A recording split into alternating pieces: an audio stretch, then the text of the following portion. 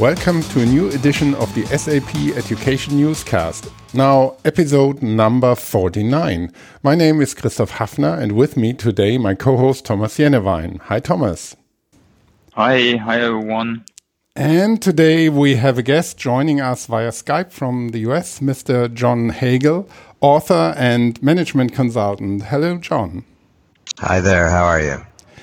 Good. It's great to have you here in our podcast today, John. So could you maybe introduce yourself a little bit? I think many listeners of this education newscast already know your books and concepts for example, on ecosystems or power of pull. However, what was your journey so far? It's been a long journey. I actually grew up in a different country every year as a child, so a global upbringing. I moved to Silicon Valley almost 40 years ago, and I've been here ever since. I've done I was a founder of 2 tech startups. I was a senior executive with Atari in the video game business, and spent 16 years with McKinsey & Company, was a leader of their strategy practice. And about 12 years ago, I was recruited into Deloitte to set up a new research center. We call it the Center for the Edge. And I've been running that ever since. So that's the journey. Oh, wow. Atari, I remember that from playing video games when I was a kid. Excellent. Same here. And could you describe what you're currently doing in this Edge Center? That sounds pretty interesting. Yes, I was brought in to set it up, and the charter for the Center for the Edge is to identify emerging business opportunities that should be on the CEO's agenda but are not, and to do the research to persuade them to put it on the agenda. So we're unlike many research centers where you wait for somebody to give you a call and say they want research on a topic. For us, if they're calling us, it's too late. We want to be focused on the things they should be calling about but are not. So that's broadly the charter. Oh, interesting. And could you give an example of what you're currently researching, for example? Yeah, so currently we just finished a research initiative around, it's broadly within the topic of the future of work, but it's addressing an opportunity that we believe is not really on the agenda for most companies, most CEOs.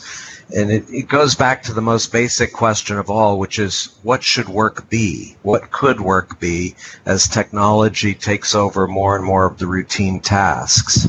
And our belief is most work today, certainly in large companies, is fairly tightly specified routine tasks.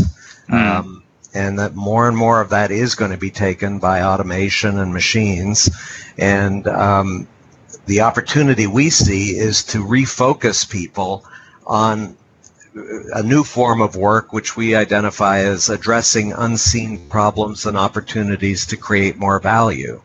Wherever they are in the organization. It could be as a janitor in a building, it could be on supply chain side, it could be customer side, but it's being alert in whatever context you're in. What are the problems and opportunities that, if addressed, could create much more value? And so that's the new form of work that we think is a big opportunity. Of course, a big opportunity if it creates more value and less let's say, manual work or repetitive work. And just out of interest, where can the listeners of the podcast can they somehow access those results of the research? Yes, I should say that, again, we're unlike many research centers in the sense that all of our research is freely available. We do not charge for it. It's all available online. If you just search for Center for the Edge, and the specific report that I'm talking about here is called Redefining Work. So if you search for Redefining Work at the Center for the Edge, hopefully you'll get access to that research report. Yeah, we will definitely link this in the show notes then as well. Yeah. Great. And a great interesting topic. Probably we could even do a full own podcast on that, because it's a big topic. But before we go to that, so I would like to ask you the following one. So you developed and shared some pretty well-known frameworks, or let's call it mental models or whatever. So like power of pull, co-creative spaces, ecosystem approaches, and also inspired probably a lot of like us or other authors, thinkers. So could you give an overview on your works? This would be pretty interesting. So that. How many hours do we have? We have enough time. We have enough time. Yeah. I think overall our work is driven by a view that the global economy is transforming in a fundamental way, and it's accelerating change, and that in that context there's a need to really first of all understand the shifts, how the economy is evolving, but then to focus on action to get impact. And I think one of our key themes in our work is what we call small moves, smartly made, can set big things in motion. And our view is that you need to identify what are the big opportunities that are emerging as a result of these changes, but then start with small moves and learn through action as you begin to see the impact you're achieving, and iterate and refine as you go. Okay, yeah, I think that sounds very reasonable. Also, because we live in an everlasting transformation, right? So, and how do you see those different approaches or the shifts develop over the last years? So, do you see, let's say, a pattern or let's say different themes or so? Yes, there are many ways of describing what we call the big shift, which is the way the world economy is changing. One way we have of describing it is moving from stocks to flows. And what we mean by that is the way business created value and succeeded in the past was by developing some proprietary knowledge stocks, something that no one else knew, aggressively protecting it, and then efficiently extracting the value and delivering it to the marketplace. The problem in a world that's more rapidly changing is those stocks of knowledge depreciate at an accelerating rate. And so if all you're doing is focusing on protecting your existing knowledge, you're protecting a diminishing asset. Our view is that the companies and institutions that will succeed in the future are those that focus on how to participate in a broader range of more diverse knowledge flows, so that they're accelerating the replenishing of their knowledge stocks. So stocks to flows is one way. Another way is push to pull. I mean, again, if you think of way business succeeded in the past, it was by developing a forecast or prediction of demand and then pushing people and resources into place at the right time to meet that demand. Our belief in a world that, again, has more uncertainty associated with it is the institutions and companies that will succeed in the future are those that master what we call the power of pull. How do you participate in larger and larger pull platforms where you can draw out the people and resources you need when you need them and where you need them, rather than pushing them into place in advance? Fundamentally different way of organizing and mobilizing resources, but we think going to be critical to success in this rapidly changing world. Do you see this maybe as well as a concept that works inside organization as well as in, I don't know, loosely coupled networks? When you say you pull the resources and the knowledge you need at a certain time, does this mean you do this in an existing organization, coming with a pool of skills and knowledge and people? Or is this maybe really depending just only on this knowledge and the skills and the resources availability, but they do not necessarily belong into one closed organization? No, I think it's an important point that increasingly the access to pull resources will be beyond your individual company. But even within your company, we believe that within the organization, having platforms, if you will, that will help you to draw out the people and resources within your company when you need them and where you need them is also going to be important. Mm-hmm. And so this probably also means that we see this everywhere, that this means also big change, let's say, how organizations are set up. Like currently we still have a lot of silos or lines of businesses, like with this classical hierarchical setup. So this is another, let's say, evidence that this at least needs to change if you want to be fast, reacting to market changes and so on. No, exactly. We believe that the organization of our traditional institutions will shift very much from a classic command and control hierarchical system to one that's a much more network of small units of participants, and we call them cells, work groups or cells. It's typically 5 to 15 people that can be drawn in when needed and where needed. And I think if you look to, for example, to Silicon Valley, probably this future is already there. So some people also say the future is here. It's just not same. So it's just different everywhere. It's not evenly distributed. So how do you see the adoption of this flow approach, for example, and pull approach based on geography or industry? So there are probably some changes or. Yeah, I'd say that the interesting thing that we see is that even in Silicon Valley, as a small entrepreneurial company, you tend to adopt this kind of more flexible pull-based approach. But the issue as you scale is that they bring in seasoned executives from larger, more traditional institutions, and they begin to implement the traditional approach, which is much more push-based approach. So the challenge is to scale this and maintain it versus evolve it into the more traditional model. And I'd say that, frankly, we don't see geographically or even industry a significant, move of early adopters. I mean, again, you see in certain pockets, Berlin, Tel Aviv, Silicon Valley, Shenzhen in China, you can see a lot of innovation emerging and entrepreneurial activity. But again, the challenge is when they scale, they begin to move to the old model, unfortunately. Mm-hmm. You just mentioned scale, and I think that's also a concept I read often in your work, the scalable learning. So that organizations need to be moving more towards that. Let's say not only the scale efficiency, but scale learning.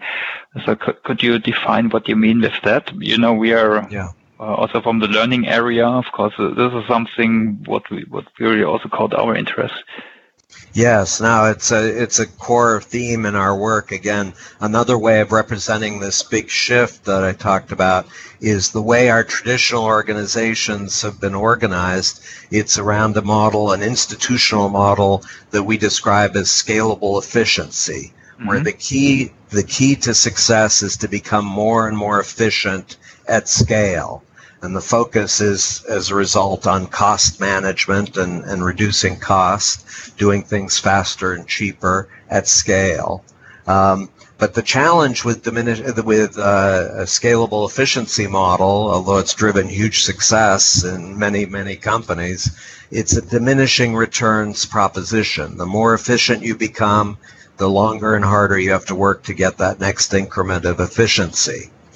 Our view, in a world that's more rapidly changing, there will be a fundamentally different institutional model that will drive success, and we call it scalable learning. It's the notion that the reason people will come together in large institutions, large organizations, is because of the opportunity to learn faster together than they ever could if they were just on their own or part of a smaller organization.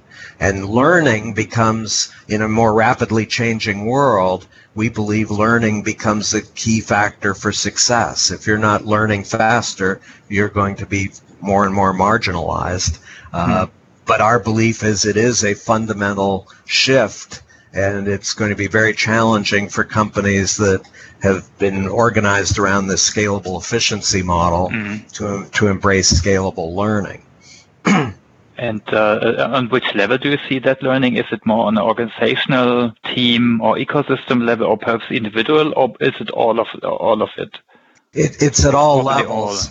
All levels. I should say, too, that when I talk about scalable learning to most executives in traditional organizations, they very quickly narrow the focus to training programs. Yeah. Yes. We do learning. We have training programs. But that's a focus on sharing existing knowledge. And it's not to say that's irrelevant or not useful, but in a more rapidly changing world, the most valuable form of learning is creating new knowledge by confronting situations that have never been addressed before and finding ways to create value in those situations. That kind of learning, we believe, takes place on the front line of the organization. It's not in a training room. It's in the work environment. And it's the focusing on helping people throughout the organization at all levels, all parts, all departments and functions, all people to learn faster together. Maybe one question there towards people. If we look at people, what we want them to do, yes. I think it's a lot and it's really challenging. Is there maybe the problem that we are overstraining people, that they really feel feared or scared about this rapid changing world that you mentioned a couple of times? Because a lot of things happen. The way we make business, the way we get knowledge, the way we share knowledge, but also political things are changing rapidly. We have climate change. So a lot of things that make people think how we can really support people in this, especially this learning topic. That's, again, a great question. I think that one of the challenges I see is, again, in the business world today, there's increasingly a focus on what is described as lifelong learning. We're going to have to learn every day for the rest of our lives. But what I find is that very few people actually address the question of why. What's the motivation to do that? Exactly. Yeah. And the unstated assumption, frankly, I believe, is that they're going to have to do this because of fear, as you were saying, because if I don't learn, I'm going to lose my job. Well, fear can be a motivator to learn, but it is not a very effective motivator. And if all they're doing is learning through fear, they're going to do the minimum amount they can to get by. Our belief is we need to find ways to motivate people to become excited about the prospect to learn throughout their lives. And, as human beings, I think we all have a desire to achieve more impact and have more potential, but we've been conditioned in environments where, you just, get a certificate and come to work and you get the security of a job, and that's the way it is. But I think I'm an optimist. I do believe that if we can focus on helping people to see the opportunity, that they'll actually become excited about it and want to pursue it versus just being afraid. And do you have some tips for companies to really start the transformation or shift, how you call it? So what could be, let's say, first steps? What everyone could do? Do you have some inspiration on that?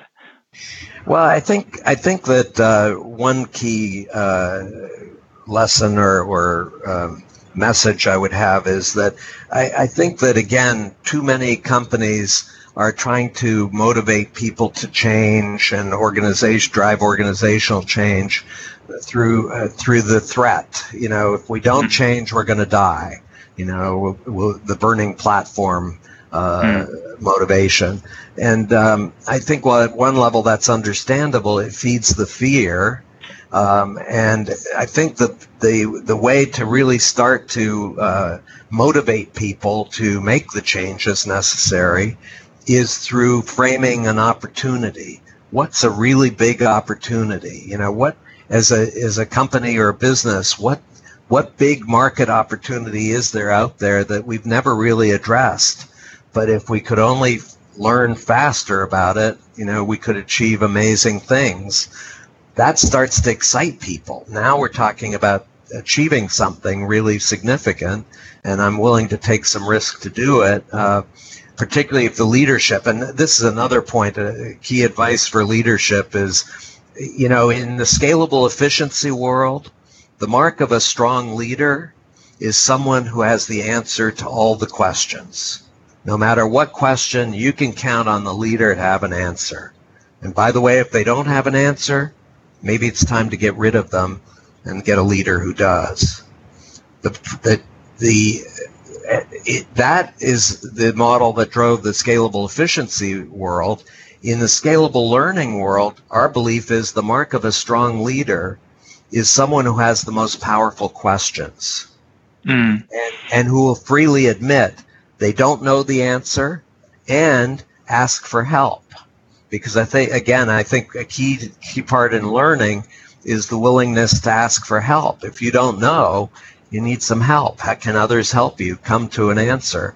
And I think it starts to set a very different culture and set of practices in an organization where it is okay to ask questions, number one, because in a scalable efficiency world, questions are a distraction. Just follow the instructions and do what you're told. And asking for help is a sign of weakness, right? You should know what to do. Versus, again, in a scalable learning world, it's all about the questions, and it's all about coming together and helping each other come to better and better answers. So that's also this picture of the manager more as a coach, which in leadership development. So I'm also trained organization psychologist. So I think there we have it, of course, since years in the, let's say, as a future picture, but the adoption is also slow. But this absolutely goes into that direction. Where do you see this whole discussion around purpose? So that every company, every department needs a purpose. So this probably also goes in a similar direction. I actually like opportunity because it's more concrete. It's more. Yes. It's not esoteric that we all make the world run better. We all, of course, want to do a good job, but the opportunity perhaps is more concrete, or? It makes it more tangible, and I think it also, the other thing is the questions. Again, it's what's a really powerful question that we don't have an answer to that would help us address that opportunity. So here's the opportunity, here are the questions, now let's figure it out. Let's work together and come together to figure it out. And do you have some examples where you see the scalable learning really worked out at a company, perhaps even at a big company where it's probably tougher because you have a more rigid culture often?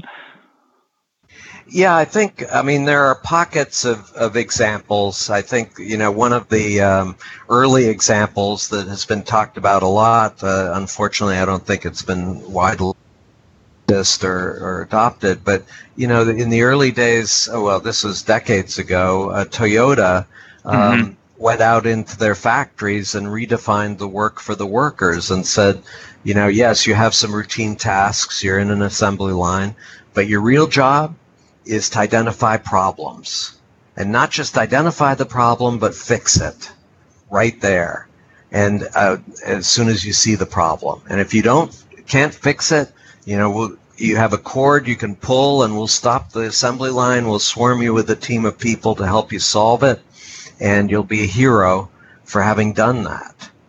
You found a problem that needed to be solved.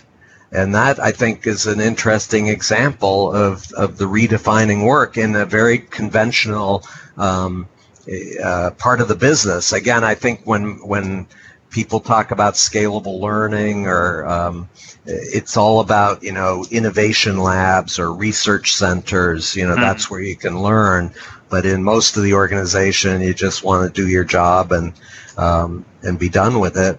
I think that example illustrates that actually, no, even in the most, traditional, conventional parts of a large business, an assembly line factory operation, you can start to focus people on learning and improving performance at a more and more rapid rate. No, that's a good parallel. Also, if I remind the human relations movement, which is quite some years ago, they also, let's say, started at the, I think, light bulb production line also. And, And maybe when hearing this, for me, this sounds really like empowerment for the workers. So moving away from these standard actions that you do each and every day and repetitive, towards more taking more or being a part really of taking decisions and look into the different things that you are actually doing. What do you think, John? Would this also drive maybe a change in the business structure, maybe more moving from bottom up to from top down to bottom up organizations, so that the people are really empowered and they are real stakeholders of their business or their company, and maybe that the people define who is the leading board of a company, instead of getting this just from top down and it is like it is and you have to deal with it, instead of having a corporation of all employees in a company and really defining who is the board, for example. Right. Now, our view is that if you take seriously the opportunity around scalable learning, it requires you to rethink all aspects of the organization, how you organize, how you operate on a day-to-day basis, how you measure performance, reward performance. All of that has to be fundamentally rethought if your focus is scalable learning. And our belief is it is going to require much more initiative taking at the lowest levels of the organization. Now, it's always a balancing act too, because again, I think there's a whole school of thought that everybody becomes kind of independent entrepreneurs or whatever. But I think there's still value from leadership in defining, in helping to identify opportunities, what's a really big opportunity, and then also focusing the organization on what we call metrics that matter.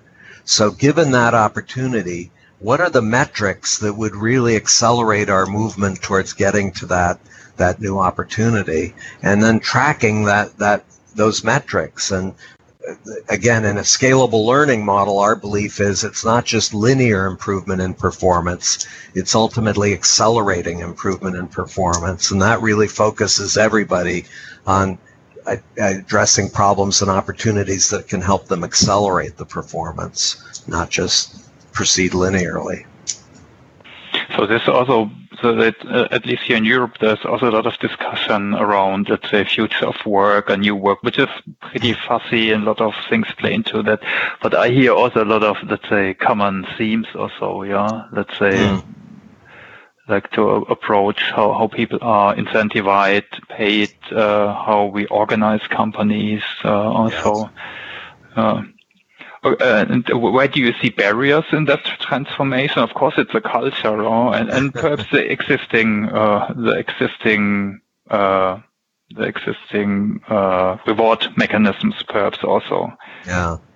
Now, huge barriers. I don't want to in any way underestimate the challenge or difficulty in making this shift. A lot of it has to do with I've become increasingly of the view that if we're really serious about driving change, we need to focus on psychology and the emotions of people and what emotions are dominant. And I would say unfortunately, increasingly, at least in my experience around the world, the dominant emotion that I'm feeling from everyone I interact with is fear. We're in a world of increasing pressure, more rapid change, and it's a natural human reaction to become afraid. But I think fear generates resistance. I mean, if I'm afraid, I want to hold on to what made me successful in the past. I don't want to give that up. I want to hold on to it. And so that feeds the resistance to any effort to change. And again, I think the key is, how do we move people, first of all, acknowledge the fear, recognize the fear, but then create an environment and conditions that help people to overcome the fear and actually become very excited about the opportunity for change. And that's a very different kind of approach to change. Yeah, one big theme here at SAP, for example, just to share that, is trust. Because if you have trust, there's less fear. But yes, of course, it's a big transformation that you also change managers in their behavior, that they have a more trust-based, trustful leadership climate or frame or so. Well, and I'll go back to my comment earlier about the mark of a strong leader in a scalable efficiency world. If you're claiming you have the answer to all the questions as a leader, I know there are two possibilities. One is you have no clue about how rapidly the world is changing and how little you actually know, or you're lying to me. You know you don't have all the answers, but you're telling me you do. In either case, it erodes trust. And I think that's the reason why in surveys you see around the world that trust is eroding in our institutions, virtually everywhere, in all kinds of institutions. It starts with the leadership and willingness. Part of building trust is expressing vulnerability, to say, I don't know, and I need help. That builds trust. And so I think absolutely right. If we don't have trust, we're not going to be able to create the conditions to drive the change. All right. Yeah. So I think that's of course a very deep discussion, and also it's difficult, let's say, to do this cultural, let's say, transformation, because I think some things we also already learn it in school. For example, let's say how our parents educate us or so. So I think it's also more something on a societal level, perhaps even. So, but if you look on now on people development and education and so like, but what I see, and you mentioned this already a little bit. So what I see, so there's this more social or on the job learning formats like peer learning, collaboration, learning in the flow of work, is also, I think, by ex-colleague from you, by George Bersin. He really is talking a lot about that. But I think it's much harder to facilitate that than just offer some training and a training catalog or so. So do you have any tips for the learning department or for the chief learning officer, how they could transform? Like, again, also do this supported cultural change, or do you have some more smaller concrete tips for those group of people? Yeah, no, again, I want to acknowledge the challenge, and this is not easy. But in my experience, my advice to that kind of person is, first of all, you need to find a champion in the organization. And ideally, it's the CEO, or at least somebody who reports to the CEO, who really has conviction that a different form of learning is going to be essential and will help to inspire and drive people. The other piece is then to find a part of the organization, at least initially, which is relatively new. It might be driving a new business initiative or addressing a new customer segment or something where there's not a well-established set of practices already in place, and focus on implementing this kind of learning model with the front line in that part of the organization. And then also to focus on, again, a theme in our work is this notion of metrics that matter. At the outset, identifying what are the metrics that you could point to say, is learning accelerating or not? And what's been the impact of that learning?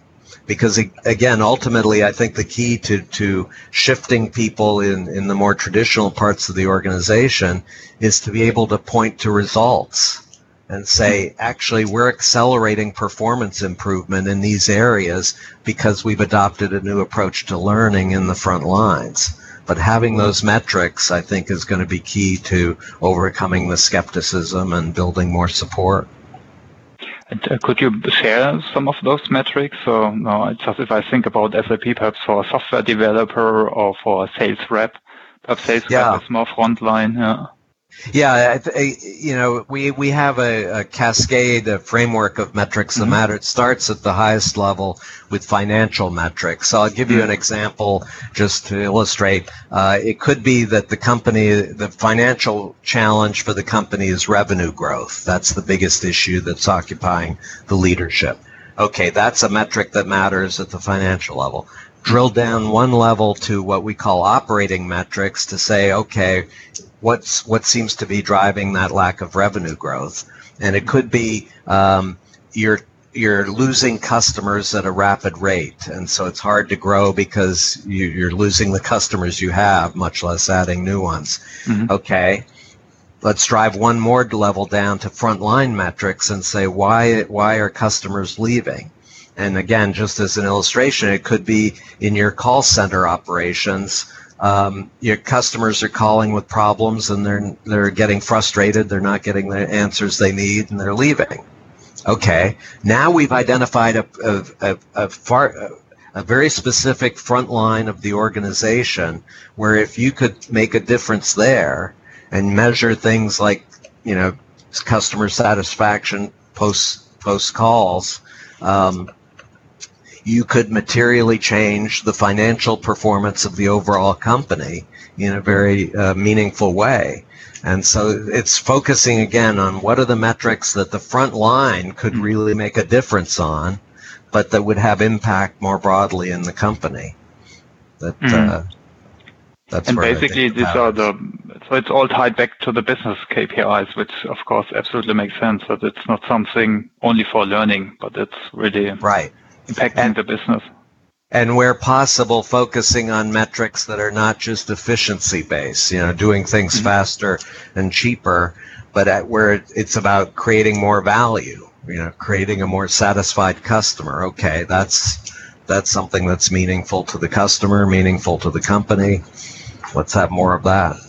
And can you share some learning formats then which could be practiced in the front like is it then more mentoring, reverse mentoring, coaching? We do fellowships or perhaps even now currently in Europe where we're coming up is working out loud, which is let's say a series of sessions where you exchange in a group. So in the end it's a peer learning format. Yeah, I think like that or. There are many approaches that I think it depends in part on the context, but one of the things we've become big proponents of is that if you're serious about scalable learning and learning faster, no matter how smart any individual is, they're going to learn a lot faster if they're part of a small group that gets to know each other extremely well and deeply trusts each other. And again, we call them work groups or cells, where they are working together on a daily basis. They're not just coming together once a week to meet, but they're interacting with each other on a daily basis, learning through observation and learning through discussion and challenging each other. But it's organizing these work groups. Many workers, at least still today, are sitting in cubicles isolated, bringing them together, presenting them with challenging questions and opportunities that they could be pursuing, and then encouraging things that we have a set of practices that we believe can accelerate learning within a work group. We've done research on that. We call it business practice redesign. But, one practice, which again is a bit counterintuitive to most traditional companies, is what we call productive friction. It's encouraging these work groups to challenge each other on a continuing basis. But to do it out of respect for each other, because we're all trying to get to a better and better outcome or impact, not because we're trying to put each other down, but we want to be more successful together. And so it's challenging, building that challenging culture so that people can learn. So I think a key thing is focusing on organizing work groups and cultivating a set of practices within the work groups that can help them to learn faster. And these work groups then work on real problems, business problems, yes. right? So not on some things what the CEO says, and then no one is interested in this later. So right, no, it's totally down on the front line on performance issues that they can directly influence and shape through their actions. All right. So, Christoph, do you have any further questions regarding that, learning and training? Otherwise, I would move to the next, because I have some other questions which go in a little bit other direction. Yeah, I have maybe one question. As I'm in the role of a learning experience designer, we talked a lot of it, but maybe do you also have a concrete example how a learning experience in detail could change and therefore really have this impact that we have just heard? Well, again, we've done a lot of research around specific work groups. We tried to go in and identify work groups where there is accelerating performance improvement and say, what can we learn from the practices that were adopted in those work groups? But there's it's very context specific. We looked at everything from emergency room, doctors and nurses in a hospital to people who are maintaining pipelines for oil and gas companies to a tomato processing company. But all of them had, were focused on organizing work groups and bringing together these practices that are key to accelerating the learning and getting people excited about it. Again, I think part of this is a coaching and mentoring kind of approach, which says together we can have impact that we would have never imagined possible, and really make a difference. And that too, for most people, is pretty exciting. Mm-hmm. Yeah. So one question for me would be: so how do you keep yourself up to date, and how do you develop yourself? So do you have also? Oh boy, that's a challenge. The world's changing so rapidly. We call ourselves the Center for the Edge, and one of the reasons we adopted that name is because our belief is that the richest places to learn are on edges. It could be geographic edges, emerging economies. It could be demographic edges, new generations coming into the workforce or the marketplace, technology edges. But I try to spend as much time as I can on the edge of various kinds of edges and start to look for patterns. What are things that are emerging there that seem to be not just one isolated situation, but the start of something much more significant. So for me, that's a key part of my learning. And so what was the latest edge where you have been around, or perhaps phrased differently, what did you learn meaningful lately? How did you do that? Well, it's perhaps not an edge. The other form of edge is just crossing disciplinary boundaries, the edges that separate management practices and academic. So I've been spending an increasing amount of time actually with psychologists because of this belief that increasingly it's about emotions, and that's going to be the key to driving more effective learning. And one of the things that I just started to realize through some of my interactions with these psychologists is, I talked about fear as the dominant emotion, but for many people, when I talk to them about this, they say, "Well, we're not feeling people expressing a lot of fear." And what I learned from the psychologists that I've interacted with is that for many people, expressing fear is a sign of weakness. You don't want to express fear, so you express it in the form of other emotions. It could be anger, it could be anxiety, loneliness. But if you go deeper and understand why are they feeling that, well, it's because of fear. And so it's this notion of don't just take the surface emotion, but go deeper to really understand what's driving that emotion. And that to me was a big insight. Oh yeah. I think this is really some. Sorry, Thomas. for me, the word fear is like the red line going through this podcast episode, and really being open there and knowing how to deal with that is one of the key factors how people need to change in the future. And especially what you just explained, this behavior of not showing any fear is, I think this is the normal case in our societies and across different societies. And this really requires a lot of change in thinking and showing emotions, which I think is a long way to go. But as you said, it's doable. Yeah, I'm an optimist at the end of the day.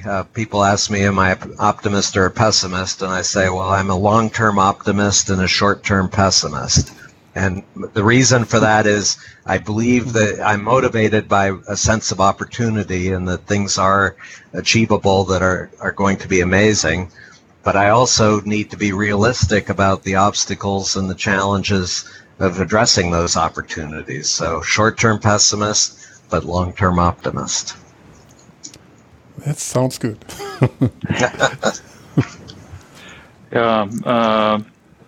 Perhaps another question. So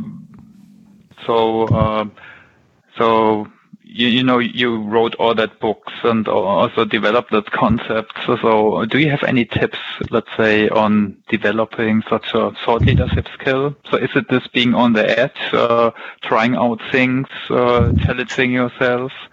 I at the end of the day, one of the themes in our work is the ultimate motivation to drive learning, and I would say thought leadership, is passion. You need to find something that you are really passionate about, that excites you, where you're willing to go out on the edge, take the risk, explore areas that have not been explored before. And yes, you're going to feel some fear, because if you're on the edge, it's scary.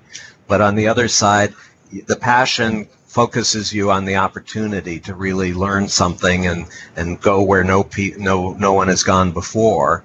And I think that's ultimately, in my view, the key to thought leadership is cultivating that passion, finding that passion wherever it is, whatever area it is. That's where you're going to be a thought leader in, if you really let that passion express itself and pursue it. Right, and do you have any references where people can perhaps further deep dive? So probably your blog and of course your books. Yeah, I should say the passion of the explorer, it's a very specific form of passion that emerged from the research we did around areas of sustained extreme performance improvement. And that we've got a number of research reports on passion of the explorer, which can be searched for online. But I also have a blog site. It's called Edge Perspectives, and I frequently share some of my more recent ideas on that blog, and certainly would encourage people to seek that out. And the Center for the Edge has its website with all the research reports there, if you're interested.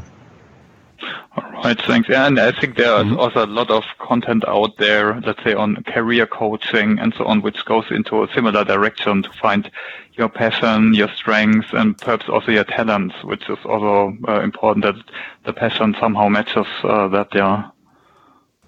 So we can put that. We're very happy to put that in the show notes. So I think we're already coming to the end. It's more than 40 minutes now. So strive quite some topics. So do you want to address also, John? No, I very much appreciate the conversation. I would say also that I'm very active on social media, and every day I try to share at least 3 or 4 things that I've just recently learned that I think might be interesting for others, and so I would certainly encourage on Twitter or LinkedIn or Facebook. I mean, there are many places to find me. Yeah, follow John on Twitter. There are a lot of good, I think 3-4 good links every day, so very insightful. Yeah. Okay, Christoph, do you have any further questions? Oh, I haven't. I would thank you, John, for taking the time to talk to us in our podcast. That's really, really great, and I got a lot of insights here. That's really cool. And I, at the end, only have 1 or 2 housekeeping things to say. So this is what I will do at the end. But first of all, thank you, John, for being here. No, I appreciate the opportunity. Thank you very much for great questions. Yeah, thanks also so much from my side to you, also to all the listeners, of course. I think that's a great opportunity also to just get to know a little bit more about John, his concepts, and I would like really ask all of you to check out his blog. I think there's a lot of great work. I think it's interesting for everyone in business, but definitely also, let's say, for learning and development folks or people in training where we are coming from. Mm-hmm. Yeah.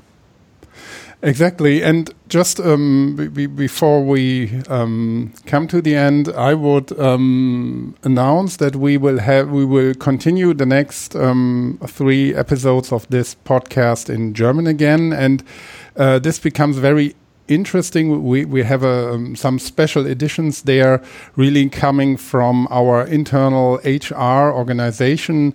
With very interesting topics, so insights, what happens at SAP in terms of learning as well. So how are things changing at SAP? I think that's for external audiences as well, very interesting. So we will have some special editions there. So that's it from my side again. Thanks to you. Again, and we are happy if our listeners, if you join us on Twitter or on LinkedIn and go into discussion and ask questions or discuss the topics that we are discussing here. All right, yeah. So thanks again from my side. It was a pleasure having you here, John. Appreciate it. Thank you. Thank you. Bye-bye. Bye-bye.